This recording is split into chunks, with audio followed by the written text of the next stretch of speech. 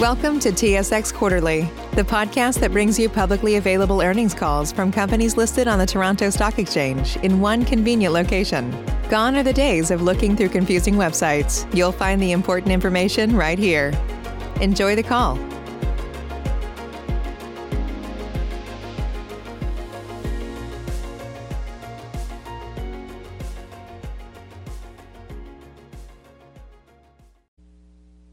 Good morning, ladies and gentlemen. Thank you for standing by.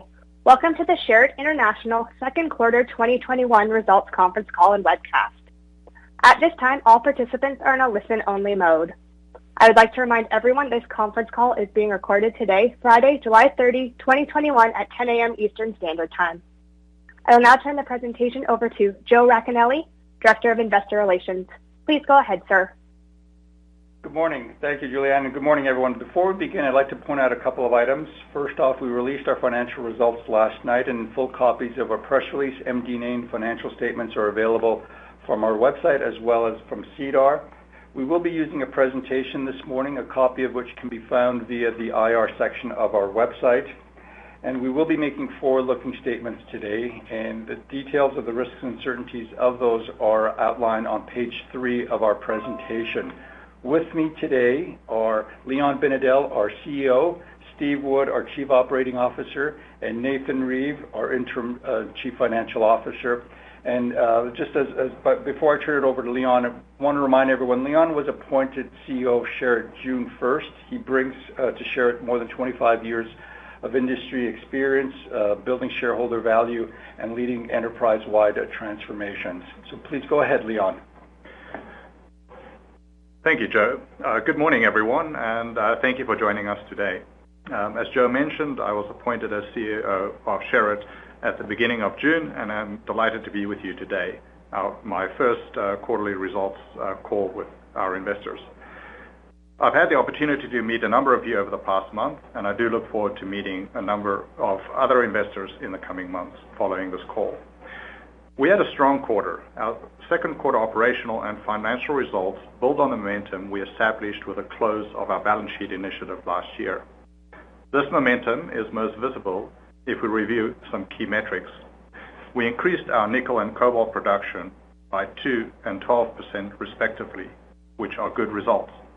We grew adjusted EBITDA by 114% to $18 million, despite the significant rise in input costs tied to commodity prices and $7.3 million of expenses relating to a 10% workforce reduction in our corporate office and the departure of some senior executives. We received $14 million in distributions from the Moa JV for our 50% share of dividends, indicative of improved market conditions, and received another $14 million that was redirected by our JV partner to fund Energas operations. Our financial results were driven largely by higher nickel and cobalt prices, a trend that we expect will continue in the near term, as well as in the longer term as we transition to a more sustainable energy future. With respect to overdue receivables, we experienced the variability that we anticipated and discussed at our last conference call. Despite the impact of COVID-19 pandemic and U.S. sanctions on Cuba's economy, we were able to collect $5.8 million from our Cuban energy partners. We will comment on the situation in Cuba and expectations around the receivables later during this call. I'll also provide an outlook and talk about some recent developments towards the end of this call.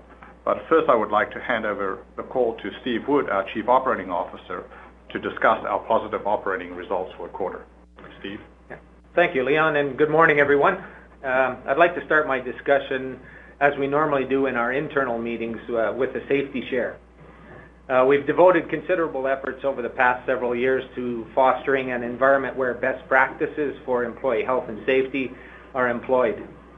This has resulted in Sherritt regularly ranking in the lowest quartile of benchmark peer set data. And we've continued this trend in the second quarter of 2021, when we had a total recordable injury rate of 0.26 and a lost time incident rate of 0.14, and these compared at 0.26 and 0.09 respectively for the same period of 2020. The numbers are good relative to our peers, and we continue to drive towards zero. I'll now turn to slide 6. Like many other mining companies, Sherritt has been deeply committed to environmental, social, and governance matters over the years. In Q2, we upgraded our ESG targets to strengthen our commitment over both the near and longer terms. Our targets, some of which you can see on slide 6, transcend a number of categories, including employee health and safety, climate, and diversity and inclusion. Most notable amongst our targets is the commitment to achieving net zero greenhouse gas emissions by 2050. Other targets include obtaining 15% of our energy requirements from renewable sources and doubling the percentage of women in our workforce by 2030. I should make it clear that we aim to upgrade our ESG targets in step with technological and other developments in the future. The full list of our targets will be published in our 2020 sustainability report, which is slated for release in September. Turning now to our production results for the quarter, starting with the Moa JV on slide 7, you'll see that on a 50% basis, the Moa JV produced 4,230 tons of finished nickel and 476 tons of finished cobalt in Q2. These totals represent increases of 2% and 12% respectively from the comparable period in 2020. This growth was attributable to a number of factors. Most notably, we had higher mixed sulfides availability and improved refinery reliability relative to last year. Cobalt production also grew in the second quarter because of the higher cobalt to nickel ratio in the mixed sulfides feed relative to last year. I would like to remind everyone that Q3 will be impacted by a full facility shutdown that is expected to last approximately 11 days. This full shutdown is done every 6 years, and we've been able to extend this interval because of our efforts on asset management and operational excellence. The planned maintenance shutdown was taken into account when we issued our guidance for the year. Based on performance through June 30th, we want to reiterate our guidance for production, NDCC, and planned capital spend at the Moa JV. Turning now to our unit costs at the Moa JV on slide 8. MPR, or mining, processing, and refining costs, increased by 23% in the second quarter relative to last year. The increase was attributable to a number of factors, including higher maintenance costs, higher input costs, and added costs stemming from the purchase of sulfuric acid necessary during the acid plant shutdown at Moa due to scheduled maintenance repairs. As you can see from slide 8, input costs rose dramatically in Q2 compared to last year, and in particular, fuel oil prices rose by 160%, sulfur prices were up 65%, while natural gas prices climbed 46%. These increases were partially offset by lower labor costs due to the impact of Cuba's unification of its currencies. Turning to net direct cash cost, NDCC was $4.58 per pound of nickel sold, and that's up 17% from $3.92 per pound in the second quarter of last year. The increase was driven by higher input costs, which offset the 73% rise in cobalt byproduct credits. Looking ahead, Q3 should see some improvement to MPR and NDCC, as we don't plan to purchase sulfuric acid now that the scheduled maintenance repairs at Moa's acid plant have been completed. Turning to our power division on slide 10, we produced 115 gigawatts of electricity in the second quarter, and that's down 25% from last year when we produced 153 gigawatts in the second quarter. The decrease relative to last year was driven by the scheduling of maintenance activities that had been previously deferred. These maintenance activities were concentrated at the production facility in Boca de Jaruco. Repairs have been since completed and power production has resumed. Unit operating costs in the second quarter were $21.03, and that's up 49% from $14.12 for last year. The increase was due to lower production and higher maintenance costs, but partially offset by lower labor and third-party costs due to the effects of Cuba's currency unification. I'd like to wrap up my discussion on the power business by pointing out that we are currently in discussions with our Cuban partners to extend the power generation agreement with Energas. This agreement is currently slated to expire in March of 2023, and we anticipate that it will be renewed. That concludes my remarks on operational performance, and I'll now turn the call over to Nathan for discussion on our financial results. Nathan? Thank you, Steve, and good morning, everyone. I would like to begin my remarks with a discussion of our adjusted EBITDA performance in Q2. Even though this is a non-GAAP measure, adjusted EBITDA provides a strong indicator of our performance. In Q2, adjusted EBITDA grew by 114% to $18 million. As you can see from the waterfall chart on slide 11, which shows movement from the end of Q1 2021, despite the continuing strength in production and nickel and cobalt prices, there were a number of increased costs and G&A expenses that took a toll on our financial performance in Q2. As you heard from Steve, input costs relating to the price of fuel oil supply, sulfur, and natural gas rose dramatically in Q2. In addition, we purchased sulfuric acid. Combined, these MPR costs represented a negative swing of almost $7 million from our adjusted EBITDA results in Q1 2021.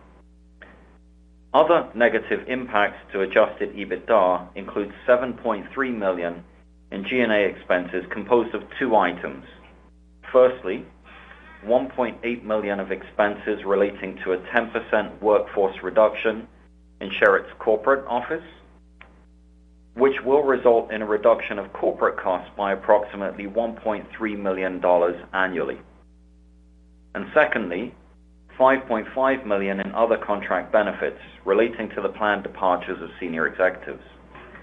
I should point out that we expect to incur an additional $3.7 million in contract benefit expenses in the second half of the year, as well as additional share-based compensation expense accelerated over the remaining term of service of the departing senior executives.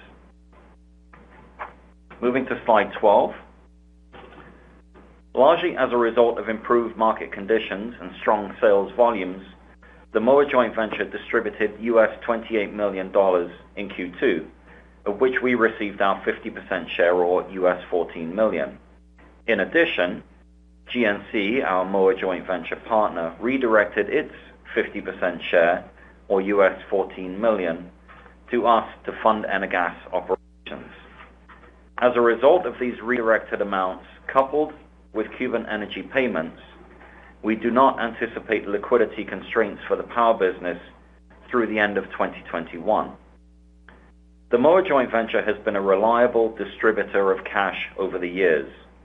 Although amounts have varied over this period due to fluctuations in commodity prices, input costs, and capital expenditures, the Moa joint venture's low-cost operations and dependable production results typically result in quarterly distributions. Just since the start of 2019, the Moa joint venture has distributed US $163 million of cash on a 100% basis, as you can see from the chart on slide 12. Sherritt's share of these dividends is the sum of the blue and red bars in the chart, or $116 million US. As we have discussed previously, the Moa JV board decides on amounts to be distributed to each partner on a quarterly basis. Factors that go into that decision-making process include available cash, prevailing metals prices, expected input costs, and planned capital spend. Through June 30th, capital spend at the Moa JV and Fort site was US $10 million. We've guided $44 million US for the year, so we expect an increase in capital expenditures over the second half of 2021. Nevertheless, given prevailing nickel and cobalt prices and Moa joint venture liquidity requirements, we anticipate distributions through the course of 2021. Moving to slide 13, as Leon noted in his opening remarks, we experienced variability in our collections against overdue amounts owed to us by our Cuban partners in Q2. In Q2, we received US $24.5 million in Cuban energy payments, a total that included US $14 million in redirected distributions from GNC to fund Energas operations. As a result, total overdue amounts at the end of the quarter were largely flat from the end of Q1. Despite the receipt of US $24.5 million in energy payments, collections in Q2 were impacted by a number of factors. These include Cuba's limited access to foreign currency on account of the COVID-19 pandemic, the continued effects of US economic sanctions against the country, and Cuba's efforts to unify its currencies. Since the start of Q3, we have received US $1.6 million in energy payments. While we continue to work with our Cuban partners to ensure timely receipt of payments, we nonetheless expect collections to be varied through to the end of the year due to the factors I just noted. Before turning the call back to Leon, I would like to conclude my remarks with a review of our liquidity position on slide 14. At June 30th, 2021, our cash and short-term investments totaled $153.8 million, largely in line with the $158.3 million at the start of the quarter, as you can see from the slide. Our cash position was impacted by a number of developments in the quarter. Chief among them was the payment of $15 million in interest on our 8.5% second lien notes, the use of $1.3 million towards the repurchase of second lien notes with a principal value of $2 million, the use of $2.9 million towards capital expenditures, and operating cash outflows of $11.7 million before considering dividend receipts. The decline in cash position was offset, however, by the receipt of US $14 million or 16.9 million Canadian in distributions from the Moa joint venture and redirected amounts from GNC after consolidation adjustments of $11.3 million. While our total liquidity went down, cash held in Canada went up by $1 million to $77 million by the end of the quarter. Finally, I should add that we drew $8 million against our $70 million credit facility at quarter end. As a result, total available liquidity at June 30th was $215 million. That concludes my remarks. I will now turn the call back to Leon for his concluding comments. Thank you, Nathan. On slide 6, before turning to the outlook for nickel markets and opportunities for growth from our technologies business, I'd like to spend a few moments reviewing the recent developments in Cuba and putting these into perspective. As many of you know, Cuba experienced a number of public demonstrations on July 11th. These protests received significant attention by foreign media and sparked considerable amount of discussion on social media. While it cannot be denied that the protests took many observers of Cuba by surprise, the conditions that triggered these demonstrations, including the impact of U.S. sanctions on Cuba, the spread of COVID, and the reduced availability of food and medical supplies, and the economic hardship caused by the reduced access to foreign currency are all well known. From Sherritt's perspective, I'd like to make clear that we have not experienced any disruption to operations and do not anticipate any changes to the structure of our joint venture or our investment in Cuba. We will obviously monitor developments closely and continue to take measures to protect our interests and support measures Cuba has initiated to reform its economy, and we are in active discussions with the Cuban government in this regard. The impact of the pandemic has taken a serious toll on Cuba's economy, and it's effectively put an end to foreign travel to the island. Cuba is taking measures to reduce the spread of COVID and has made significant progress with respect to its vaccination rollout and anticipates to achieve its targeted rollouts by the end of the year. This is an important effort by Cuba to underpin a recovery to tourism and its ability to earn foreign currency. As you know, Cuba has a vibrant biomedical sector, and to date, Cuba has developed 5 COVID vaccines, which is remarkable, of which 2 have already been approved and are being administered. Cuba is the only Latin American country to develop its own vaccines, and to date, 22% of Cuba's population is fully vaccinated, and another 10% is partially vaccinated. The success of Cuba's vaccination development is encouraging and could potentially result in an influx of foreign currency, as a number of nations in the Caribbean, South America, and Asia are lined up to acquire vaccines, and the Cubans have recently entered into a deal with Iran. It is developments like these that could support Cuba's ability to earn foreign currency in order to support its economy more broadly, but also its ability to more rapidly repay its overdue receivables. Turning over to the outlook for nickel. On slide 17, key to Sherritt's growth in the coming years is a strong outlook for nickel. In fact, demand forecasts from various industry analysts, including CRU and Wood Mackenzie, are particularly bullish and has recently been upgraded from their forecasts at Q1. They estimate that total nickel demand is slated to grow at 3.5% compound annually over the next 20 years. In the near term, demand will be fueled by post-pandemic recovery spend, particularly as sectors that are large purchasers of stainless steel products, such as hospitality, resume their commercial activities.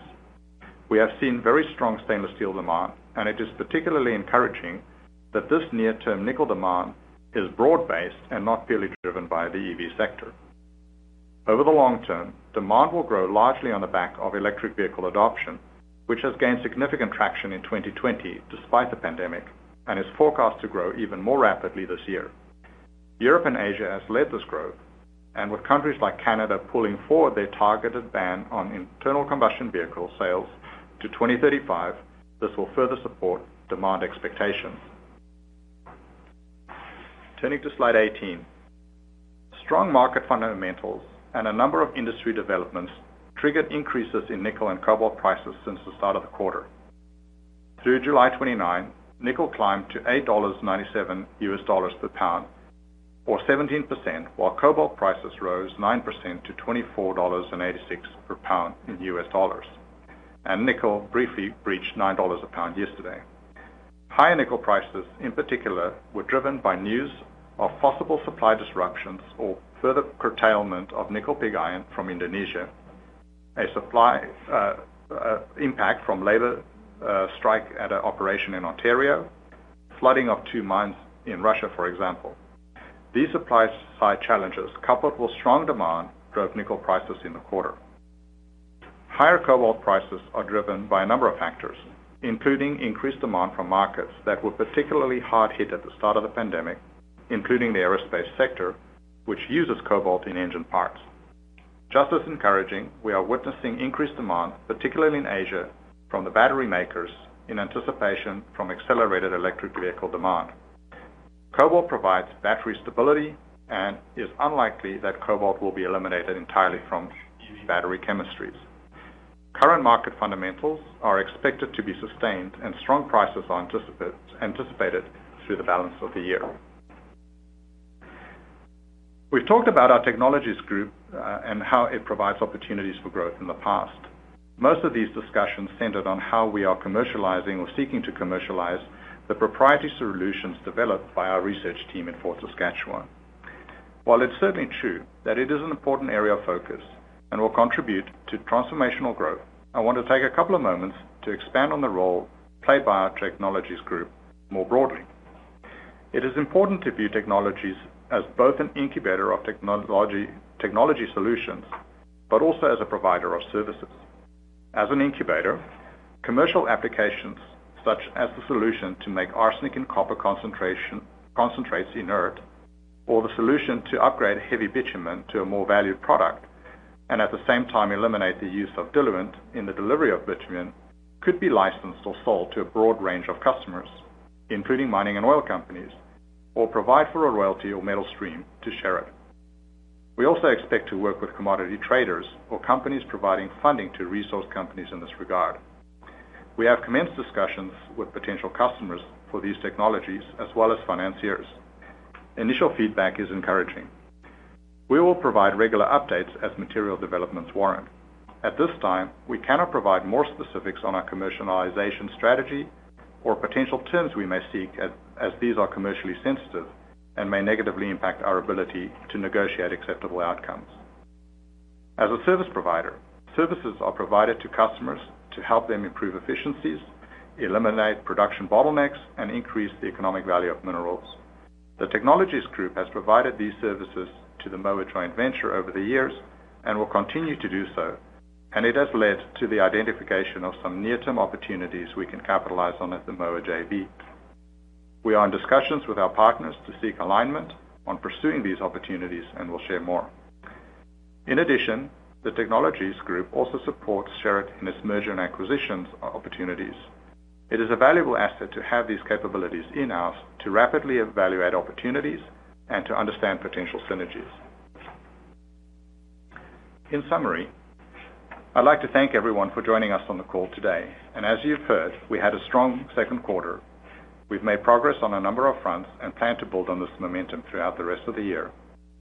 Looking ahead, our production results at the Moa JV in Q3 will reflect the impact of the full facility shutdown that Steve had mentioned, which will occur in the third quarter. Despite this approximate 11-day shutdown, our guidance for production, capital spend, and net direct costs remain unaffected. We also anticipate that the economic uncertainty caused by the global pandemic will continue in the near term, resulting in collections on overdue amounts from our Cuban energy partners to remain a challenge in the near term. Over the longer term, the outlook for nickel and cobalt prices remain favorable, and we believe that we are well placed to take advantage of these. I'd like now to turn over the call for questions. Thank you. If you would like to ask a question, please press star followed by the number 1 on your telephone keypad. We'll pause for just a moment to compile the Q&A roster. Save big on brunch for mom, all in the Kroger app. Get 16-ounce packs of flavorful Angus 90% lean ground sirloin for $4.99 each with a digital coupon. Then buy 2, get 2 free on 12 packs of delicious Coca-Cola, Pepsi, or 7-Up, all with your card. Shop these deals at your local Kroger, less than 5 miles away. Or tap the screen now to download the Kroger app to save big today. Kroger, fresh for everyone. Prices and product availability subject to change. Restrictions apply. See site for details. Your first question comes from Don DeMarco from National Bank Financial. Please go ahead. Your line is open. Thank you, operator, and good morning, gentlemen. First question about the acid plant and costs. So the acid plant's now operational, but while it was down, you had to purchase sulfuric acid. Can you quantify the impact on Q2 NDCC of having to purchase that sulfuric acid? Of course, this could be a tailwind for Q3, so I'm just trying to understand what magnitude that might be. Don, we don't have that number readily at hand, but we will get back to you with that shortly. But as you rightly pointed out, we do not anticipate the costs associated with purchasing of acid to occur, and the acid plant is only scheduled to be maintained every 24 to 30 months, and therefore there's a prolonged period of time where we won't see this reoccur in our operating cost. Okay, that's helpful. Could you walk us through the $14 million of redirected distributions to Energas? Sure. I think the way to look at this is that the prevailing nickel and cobalt prices are very positive and therefore has created the ability for the Moa joint venture to redirect $14 million US of dividends paid to our joint venture partner. That redirection was applied to Energas given liquidity constraints that Energas had experienced broadly in line with the foreign currency challenges that Cuba has experienced. We believe that Energas is now fully financed and that its liquidity requirements are suitably met, and that any future redirections or future contributions from the Cuban partners and from Cuba will be directed towards Sherritt. Okay, great. So Leon, in its new role as CEO, I see maybe perhaps a subtle changes to strategy, such as increased emphasis on the Technologies Group and innovations at Sherritt. But is that true? And And do you expect to make any other strategic shifts now that you've been in the role now for some time, and or will you wait for a period of time before making any more significant decisions? At this stage, what we're looking at capitalizing on is the significant advancement of the technologies that we have mentioned. We believe that there is a significant market for those opportunities, and that those will present a significant benefit to Sherritt and its shareholders, and therefore are prioritizing the commercialization of those technologies. At the same time, we're also looking at identified near-term brownfields expansion within the Moa joint venture to try and capitalize on the low cost of capital per output that will provide for us, and seek to capitalize on those opportunities. And then more broadly, when we look at the momentum in the market and the move towards electric vehicles and the expected prolonged support in the demand of nickel and cobalt in particular, we are also actively seeking to understand what opportunities the market may present for us, and what Sherritt can bring to those opportunities in terms of synergies. So we're looking at those opportunities for growth. In terms of the oil business, we're still seeking to find an earning partner, and there's no change in strategy there, that we are not looking to invest additional capital into that opportunity at this point in time.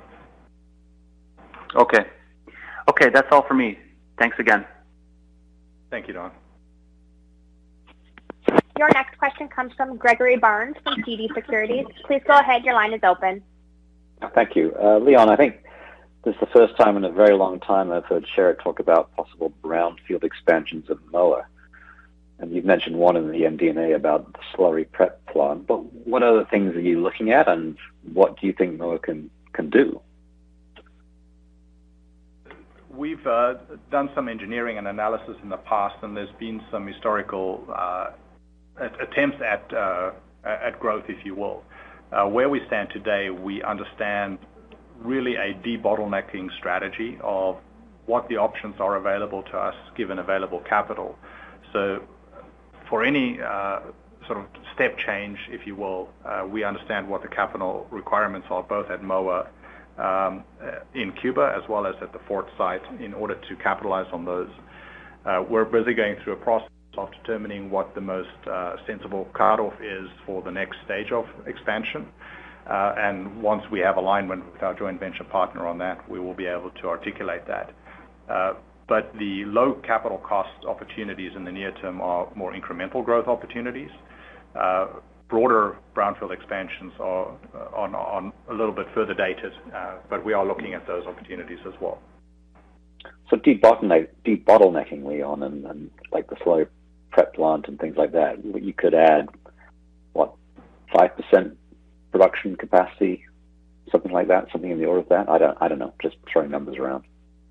Yeah, we're looking at growing sort of 5 to 10% range. Okay. Great. That's it for me. Thanks. Thank you, Greg. Your next question comes from Tony Robson from Global Mining Research. Please go ahead. Your line is open. Thank you. Good morning, and thank you for taking my question. Beyond, for Moa Bay, beyond what looks to be a fairly messy Q3 for unit costs, how should we think about costs, say, into 2022? If oil prices stay where they are and gas prices stay where they are, other than maintenance issues, should we expect to see sort of higher cost plateauing at a higher level than we've been used to in the last 12 months? Thank you. As you pointed out, there are a number of factors that impact operating costs for us, principally those that were mentioned in terms of oil, gas, and sulfur prices. At the same time, with the Cuban currency unification, other input costs and services and labor is partially offsetting those. And whilst we are exposed to some of those input commodity prices, and they will be what they will be, we do anticipate that the impact of sales commodity prices for us will have a more significant benefit to the group. We have looked and will continue to look at opportunities to mitigate some of those input cost fluctuations But at this stage, we have not hedged any of those input costs. Okay, thank you. We have no further questions in queue. This concludes today's Q&A session. I would like to turn the call over to Mr. Leon Binedell for closing remarks. Thank you, operator, and thank you everyone for joining us on our second quarter conference call today. It was an absolute pleasure to talk to you, and look very much forward to talking to you at future quarters and other opportunities to engage with our shareholders. Thank you very much. This concludes today's call. You may now disconnect. Save big on brunch for mom, all in the Kroger app. Get 16-ounce packs of flavorful Angus 90% lean ground sirloin for $4.99 each with a digital coupon. Then buy 2, get 2 free on 12 packs of delicious Coca-Cola, Pepsi, or 7-Up, all with your card. Shop these deals at your local Kroger, less than 5 miles away. Or tap the screen now to download the Kroger app to save big today. Kroger, fresh for everyone. Prices and product availability subject to change. Restrictions apply. See site for details.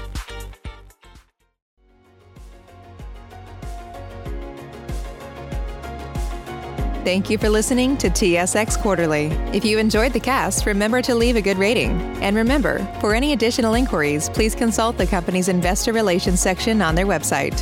See you next time.